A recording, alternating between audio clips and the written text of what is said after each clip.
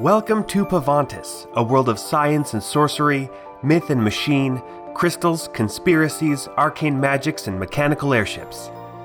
In this world, the gods, with one imperial exception, are known as the lords and ladies, the one representing certain aspects of their domain, balanced by the other representing the opposing aspects. It is a world divided by language and geography, not by race. In this world, ancient crystal tech is scavenged and sold to the highest bidder, chief among them being the Almerian Empire, a nation-swallowing juggernaut. The Empire has assimilated 6 of the land's countries in just 50 years, comprising the entire center and southwest of the continent. Old names and symbols become illegal under the new regime, names such as the Theocracy of Menarest or the Principality of Dathan. But seeds of rebellion are being sown, both with sword and scathing rhetoric.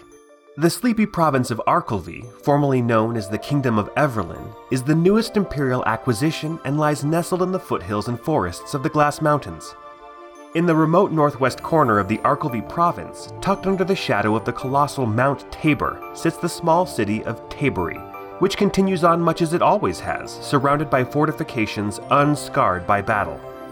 Governed by a mayor and a city council and patrolled by a local constabulary, citizens of Tabory have experienced very little change despite their new rulers. The only imperial presence in the city consists of a company of soldiers and a reclusive magister who seems more content hibernating in the rundown Tabory castle than in politicking.